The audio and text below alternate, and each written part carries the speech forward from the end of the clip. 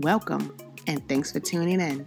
This is Dr. Carnisha Smith, licensed clinical social worker here in Chicago, Illinois, and this is Therapy. Let's unpack that.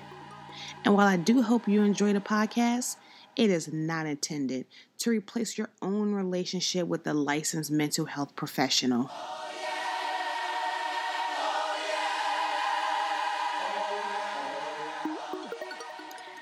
On this episode of Therapy, Let's Unpack That, I want to talk about social media and mental health, because it ain't all laughs, likes, retweets, hashtags, and shares. Now let's begin to unpack this, from the pros to the cons, to the FOMO, to the mental health. Now don't get me wrong, social media isn't all bad.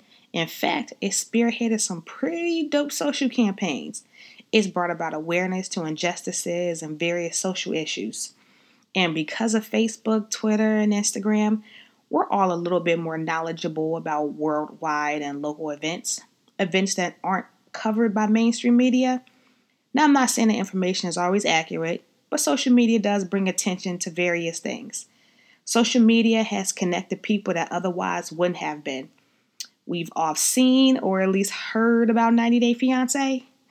But in all seriousness, because of social media, you might have found the love of your life, business partner, great resources, or even a group that supports you and helps you pass along information. Social media allows you to reconnect with friends from your old neighborhood, elementary school, high school, or even college. That is, of course, unless they don't have some kind of inconspicuous code name.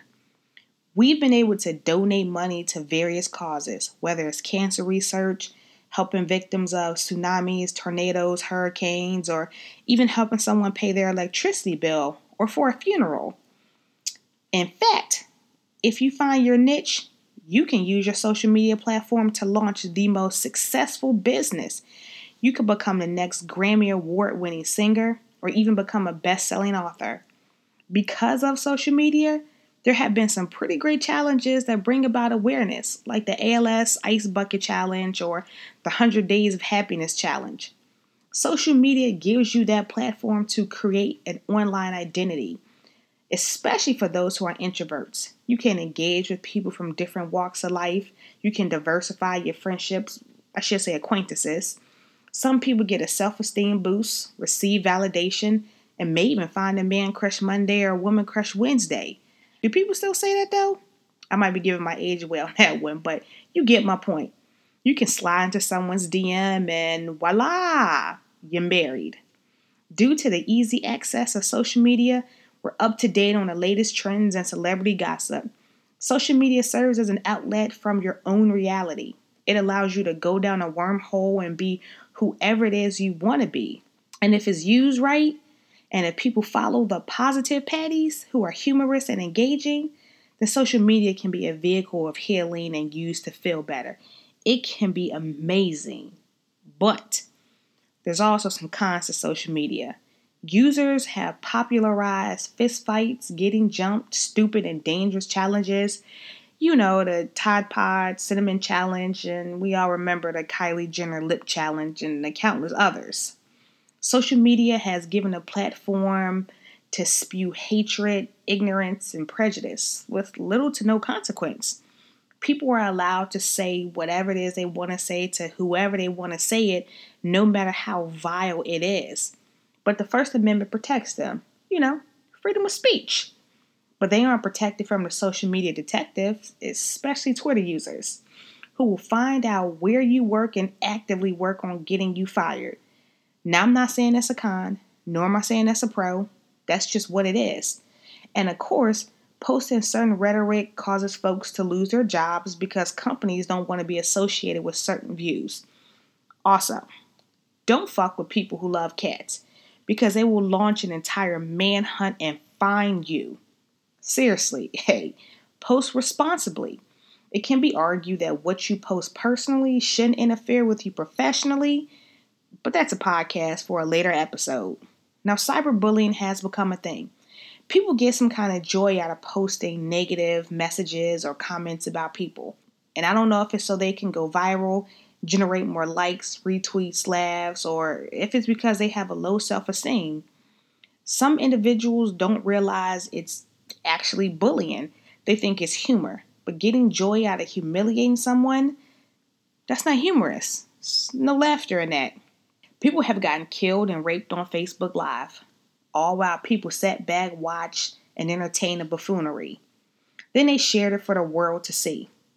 Twitter has literally killed off more people than I can even remember. People are more susceptible to being victims of scams and ploys. And if you follow a lot of negative Nancys and Debbie Downers, it can definitely affect your mental health. Social media has become an addiction. We are constantly opening the apps, if we even close them, checking for comments, likes, or retweets. People find joy in knowing that hundreds of people like their statuses, tweets, or pictures. People rate their importance based on how many followers they have.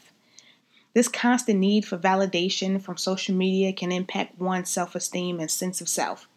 Looking at others' lives and the fun they're having or their success can cause a sense of rejection and dangerously competitive nature to be better than or to have more than. People have a fear of missing out and they suffer from FOMO more than ever.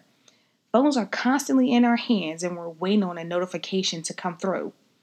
There's definitely a linkage between social media use and anxiety in young adults and adolescents. So much time and consideration goes into posting the perfect picture.